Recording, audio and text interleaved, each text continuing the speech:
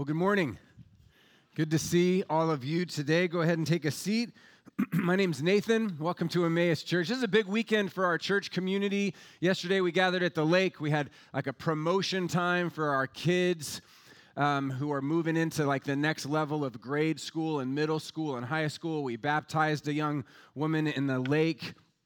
Today, more stuff is happening, more big sort of family stuff. We're going to spend some time this morning dedicating some kids and some families. People, this is like a public time of prayer where we offer our children. We just publicly say, God, we're trusting our kids to you. And we're going to do that. We're going to introduce some staff people, and we're going to do something else. So we're going to celebrate high school graduates. So there's all kinds of stuff happening just in the life of our church community, of our family. And one of the natural ramifications of that is that it squeezes the sermon time down to about 12 minutes. So this is going to be a really short sermon. So I want to jump right into it, but I want to invite you to raise your hand if you'd like a Bible. We'll be in Acts chapter 5. The key parts will be on the screen, but it's always helpful to have it before you. Acts chapter 5. Also, please raise your hand if you need a notes card, because that helps follow along. In addition to that, there is an address at the top of the notes card to tonight's big gathering, which is a big taco dinner and baptism at the Lester's home. We're baptizing 11 people tonight. It starts at 5:30. That's the baptism. And then for the next couple hours, we'll be sharing some Chando's tacos together. So there's just a full weekend of a lot of things to celebrate. And so I'm going to offer a thought this morning that I hope will also be helpful with that. So grab a notes page, a Bible, and we will jump right into it. Welcome if you're online with us today. I'm so glad you joined us, and I hope you'll join us tonight. Open invitation to the Lester's home tonight in Roseville at 5:30. Address is on the notes page. If you're online and you want to come and you don't have the address, reach out to one of us on staff. We'll help you out with that. All right. Today we're continuing our Pentecost series. This is the season of Pentecost. The series is called Love and Power. We're asking, what does it mean to be filled with the Holy Spirit? This is this phrase that we hear in the early church. We haven't heard it before. If you read from the beginning of the Bible just towards the end, we haven't heard this phrase before. But now suddenly in Acts, the Christians are talking about being filled with the Holy Spirit. And so we're exploring, what does it mean to be filled with the Holy Spirit? And we're considering two main themes which really kind of emerge. The two clear characteristics of the early Christian church that we read about in the book of Acts are these. When they are filled with the Holy Spirit, they are full of love and they're full of power. They're full of love and they're full of power. So today we're going to consider a quick description of the kind of power that the apostles are experiencing in these early days of the church. Luke mentions some details in this passage that we're going to look at in Acts chapter 5, almost like they're no big deal, like they're kind of a casual, like this happens almost all of the time kinds of things. But the details that he mentions completely challenge our typical experience of spirituality, at least mine. I think most of us are going to have our experience of Christianity challenged by the details that Luke, who is writing this story, iterates here. They are remarkable. Luke's phrase that we're going to consider for just a second, that he repeats 7 times in Acts. 7 times he uses this phrase, and the phrase is signs and wonders. Signs and wonders. Here's the first time it appears in Acts, chapter 5, verse 12. Luke writes, the apostles performed many signs and wonders among the people. So when you read through Acts and you read this phrase over and over and over again, 7 times, signs and wonders, it's clear that these signs and wonders that characterize the ministry of the early Christian church are really important. This is a big deal. But even more important than the signs and the wonders themselves, friends, are the results of these signs and wonders, are the ramifications of these signs and wonders. In other words, the ways they impact people. In other words, the results of the power is what we must recognize here. It's the impact of these demonstrations of power that I think we want to make sure we allow to take the front row seat. It's the effect that these supernatural signs and wonders have that we need to pay attention to, because that's the bigger point. That's the more important point. There is no shortage of examples, especially in recent Christian history, probably since the beginning of time, but certainly in recent Christian history, there's no shortage of examples of people who have majored on signs and wonders, on the dramatic, on the fantastic, on the exceptional, on the amazing. And sadly, when these demonstrations of power become the end goal, it leads to all kinds of really funky stuff. Things get a little bit out of whack. But that's not what happens in this story. Here, we're going to hear one of the more amazing examples of power recorded in the entire Bible. But what I hope that we'll focus on is not the specific example of power itself, but the results of that power, what that power does, the effects that power has on the bigger community. Last week, I preached at the beginning of Acts chapter 5. It's this really unique story about this couple, Ananias and Sapphira. The point is that they make a supposed gesture of devotion to God, but the gesture is really a deception. It looks like devotion, but it's actually deception, and it doesn't go well for them. Luke writes the story, it seems, as a warning to the church to fear God. Do not mess around. Don't take this lightly. This is not casual stuff. There's a real power at work in the church. Don't think you could take advantage of that or manipulate that. God will not be lied to. The next story we'll read together. Acts 5, beginning in verse 12. The apostles performed many signs and wonders among the people, and all the believers used to meet together in Solomon's colonnade. No one dared join them, even though they were highly regarded by the people. Nevertheless, more and more men and women believed in the Lord and were added to their number.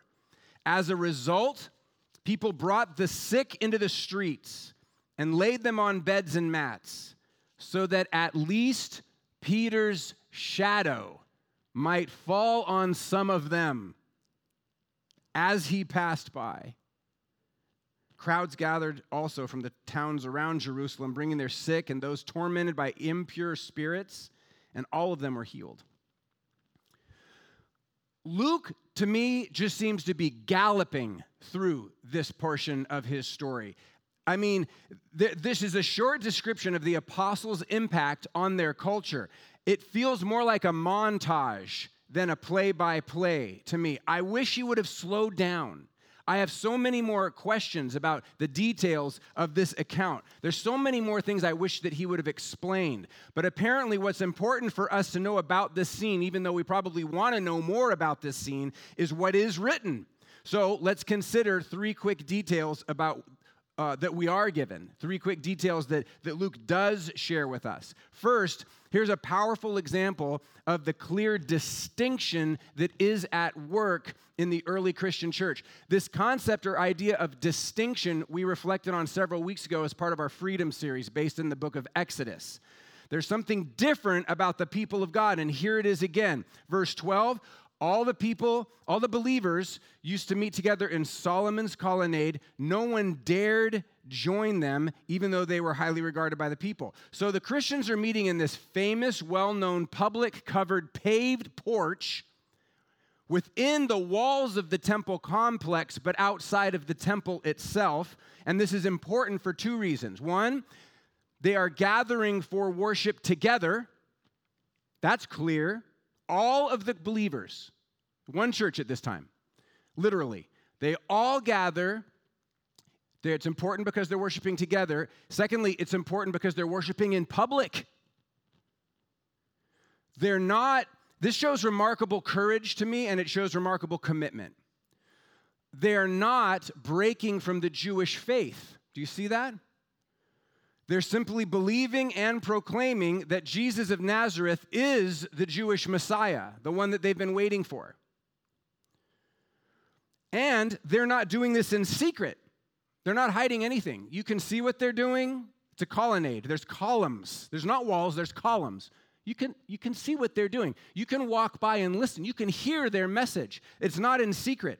What's interesting, however, is that no one joins the Christians. No one dared join them, is what Luke says. It's understood that these followers of Jesus are different, that they're distinct, But friends, it's not the kind of awkward weirdness that no one wants to associate with. That's not what's making them distinct. They are highly regarded by the people. So maybe this is something kind of like when you're at a park and they've got a ton of basketball courts and there's all kinds of different basketball games going on, but there's those guys on that one court and they're just another level. They're just playing a game at a completely different level. So no one dares join them because they are at an elite level. Everyone's kind of playing their own game. They're kind of watching those guys, but they're highly regarded by the people. But no one's going to try to join them because they're like so good at what they're doing. I think it's sort of something like that. When the early Christians are filled with the Spirit, they're filled with power, and this power is being demonstrated in ways that are remarkable. So people know this. Others who don't are probably going, who are those people that are meeting over there in Solomon's Colonnade? And the answer is those are followers of Jesus of Nazareth. They're different. Okay? They're different. It's a respectful thing, but it's understood. So in this passage, Luke makes it really clear that the Christian church is characterized, one, by distinction. Secondly, somewhat surprisingly, Luke points out that there is also conversion happening here. He writes, verse 14, nevertheless, more and more men and women believed in the Lord and were added to their number. Typically, when we think distinction, we think closed group. We think different, we think unwelcoming. But the Christian community here is open and welcoming without surrendering their distinction. Isn't that interesting? They're not watering things down in order to become more welcoming. They're basically saying, you're all welcome to just come in and witness wholehearted devotion to Jesus. We're not going to offer some toned down version of what we typically do. Come on in, watch us as we do the best we can to worship the Lord in the name of Jesus Christ.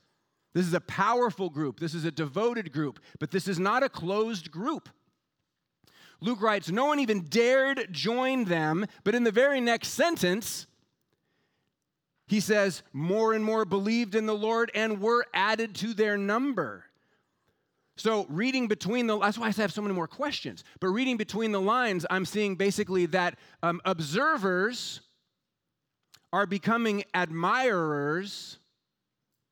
There's something legitimate about these people. And then admirers are becoming participants. People are converting. People are believing in Jesus. This movement is exploding in size and in influence. Once the followers of Jesus are filled with the Holy Spirit, their movement is characterized by distinction and by conversion. They are distinct, they are different, and yet it's still open. People are joining with them. They're converting to the faith. At this point in history, other Jews are believing that Jesus is the Messiah. He is the one that has come to redeem the world. And then finally, what is the result? Is that it, or is something else about to happen? In other words, is the point of signs and wonders just to say these people are different and you should join them? Is that as far as it goes? It's not. There's more to it than that. Ultimately, the result or the point is restoration. It's restoration.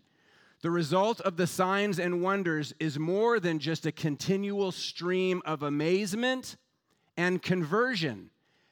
Though both of those things are great, ultimately, the result of the signs and wonders is restoration. People's bodies get healed. Their minds become sound. Their lives get restored. Everything is made whole. Things that are broken are healed. Here's how Luke describes it. It's totally fascinating. This is verse 15. As a result, pause here, as a result of what specifically? As a result of the distinction and the conversion. As a result of the understanding that these Jesus people are different, but they're also welcoming. As a result of the understanding that these Jesus people are powerful, but they're also loving, okay? This is what the people are recognizing about the Christians. So as a result, verse 15, people brought the sick into the streets. and laid them on beds and mats, so that at least Peter's shadow might fall on some of them as he passed by. Crowds gathered also from the towns around Jerusalem, bringing their sick and those tormented by impure spirits, and all of them were healed. So here's the question that I'd like for us to consider quickly today. What are the results? Okay, this is the question. What are the results? What are the results? Communally and personally. Think about it like that. In other words, what are the results of this church called Emmaus that meets in an old movie theater in downtown Lincoln? What are the results?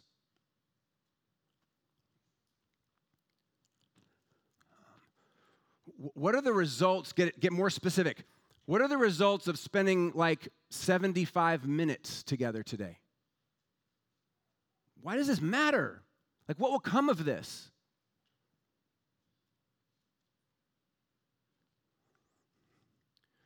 Or make it real personal. And I'm in a position in my life because I'm in a big transition with my kids, so I'm like living here. What are the results of my life?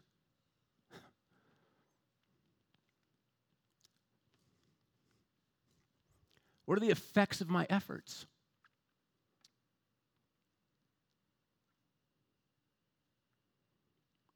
What has become of the way I've invested my time and my resources? What can I point to? What matters that has come from my effort? Or the same question, and a little bit differently. What are the results of my faith? What results from my devotion to Jesus? What comes of this? What difference does my devotion to Jesus make on others? My children, my neighbors, my friends, you here, my community, people I coach baseball with, so on and so on. What are the results of my devotion to Jesus? That's the question. What are the results? Friends, what's easy, or at least what's typical for people to get out of a passage like the one we just read that is so fascinating and so bizarre, frankly, is to focus on the methods. Most of what you'll read about this passage in commentary for the last 2,000 years focuses on what, you think? The whole shadow bit, right? Because that's crazy. So that's what, and then what people do, especially modern people, because we love formulas, they try to generate some sort of repeated, some sort of replicable strategy based on this. And so it goes something like this. If Christians really are empowered by the Holy Spirit, we should engage in like demonstrative worship in places that are public, like the stairs in front of the Capitol building. Or we should gather around flagpoles. If we're really filled with the Holy Spirit, we go big, we go public, we go right in Solomon's colonnade. Clearly they did it in Acts chapter 5. It's a biblical method. Right? Or we say, if Christians really are empowered by the Holy Spirit, we should be able to heal people and free people from demonic oppression simply by walking by them. Clearly, it happened in Acts chapter 5. It is a biblical method of healing. And maybe there is a time and a place for that. I am not doubting that it happened even a little bit. I don't have a problem with that. I don't doubt it could happen today. I frankly don't have a problem with that either. But I would encourage us, friends, not to focus so much on the specific methods of the earliest Christians that we miss the bigger picture, which I think is the broader effects of the greater results of these methods or of the experience, which I would characterize as the devotion that the early church had to God.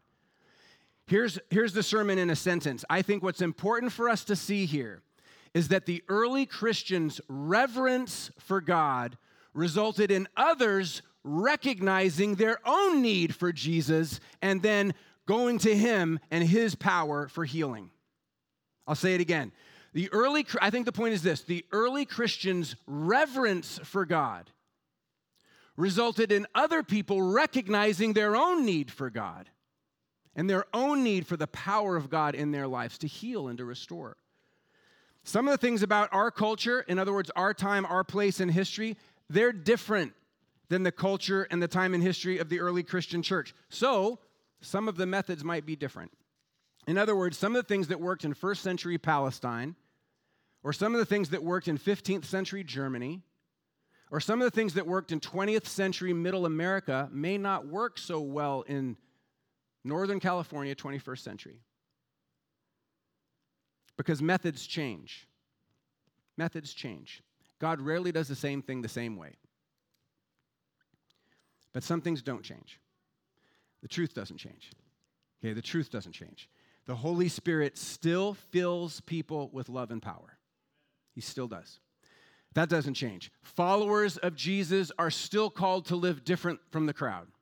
Okay, that doesn't change. The church is still called to keep the doors open and to be welcoming to those who are in need. That has not changed in 2,000 years. Okay, and the end game is still the restoration of all things. We're still called to join with Jesus in the great mission of God, which is putting all things back to their intended purpose. It's the restoration of all things.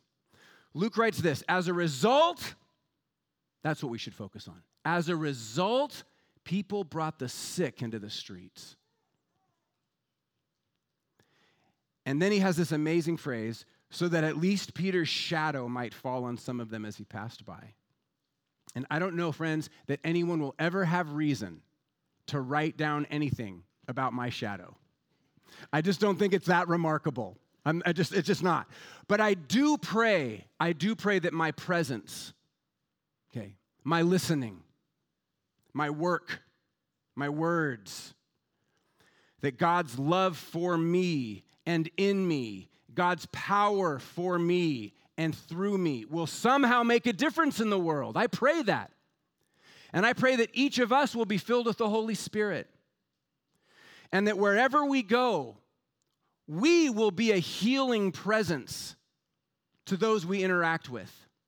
The people who don't yet recognize God will sense the healing presence and power of God through us, and that restoration will be the result, and that our lives will be a powerful and loving shadow of God wherever we go. Amen? Amen. Thank you, Lord, for this community, for the blessing of being in this journey together.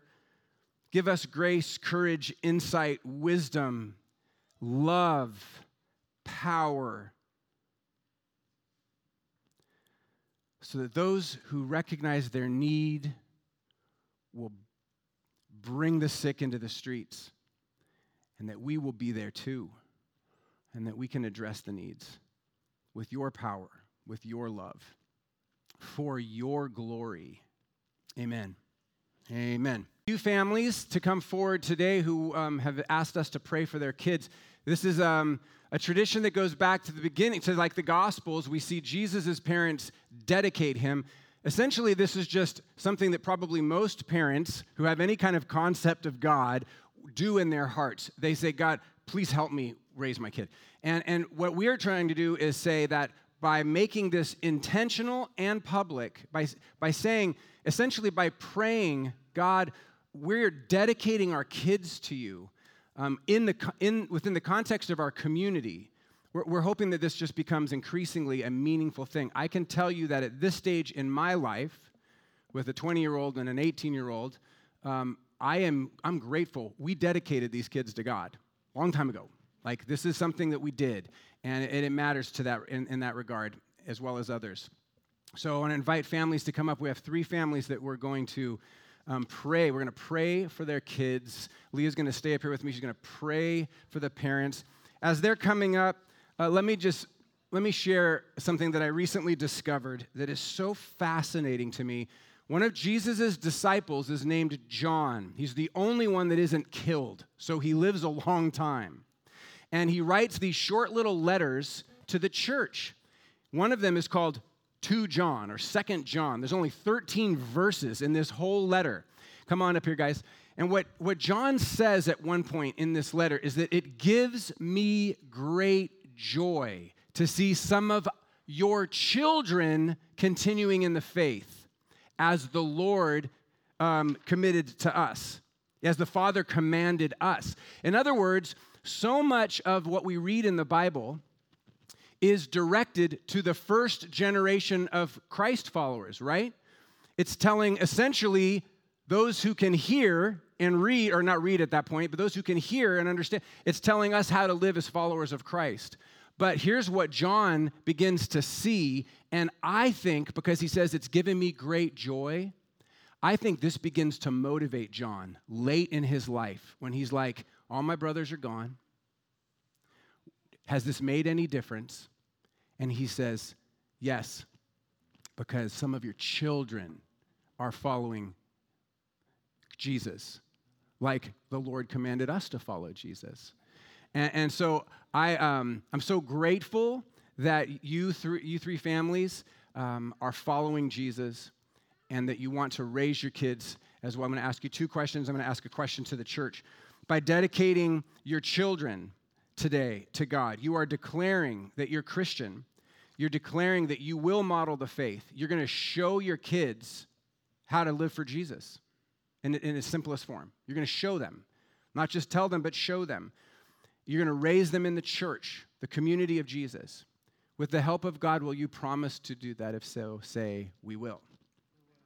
Secondly, you're acknowledging that your children are a gift from God and they're entrusted to you for a little while.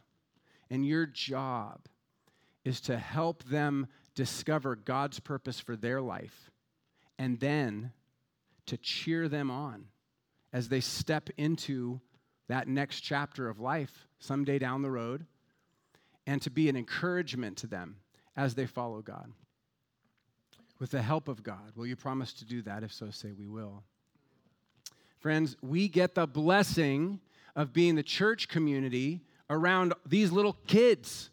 We are the ones who get to give them the impression of the church as a healthy, loving, accepting, involved kind of community, or something not so positive. So I want to ask you as the church, will you do all in your power to encourage these little ones as they learn about Jesus and learn to know Jesus and begin to follow Jesus? If so, say, we will. Amen. Amen. All right. Let's start with Rebecca Cody. Okay, if you guys could, just step up here and you can hold her. Yeah. This is the Cody family. This is their youngest, Rebecca K. Cody. Read this for you. These are the words of Peter. You were chosen by God the Father long ago. He knew you were to become his children. You were set apart for holy living by the Holy Spirit. May you obey Jesus Christ and be made clean by his blood. May you be full of his loving favor and peace. Amen. Amen. Rebecca K. Cody, we dedicate you to God in the name of the Father and the Son and the Holy Spirit. Amen. Amen. God bless you guys. God bless you guys. This is the Burns family, Brandon and Melody. This is their second son, Tio Maximilian. The Burns have chosen Psalm 127, verse 3, which says, children are a heritage from the Lord, offspring a reward from him. God, I pray for Melody and Brandon as they raise this young family. Give them great grace, great strength, great consistency, the ability to forgive and to keep going, to lead with strength. And together, Lord, we dedicate Tio Maximilian Burns to you in the name of the Father and the Son and the Holy Spirit. Amen. Amen. God bless you guys. Yeah.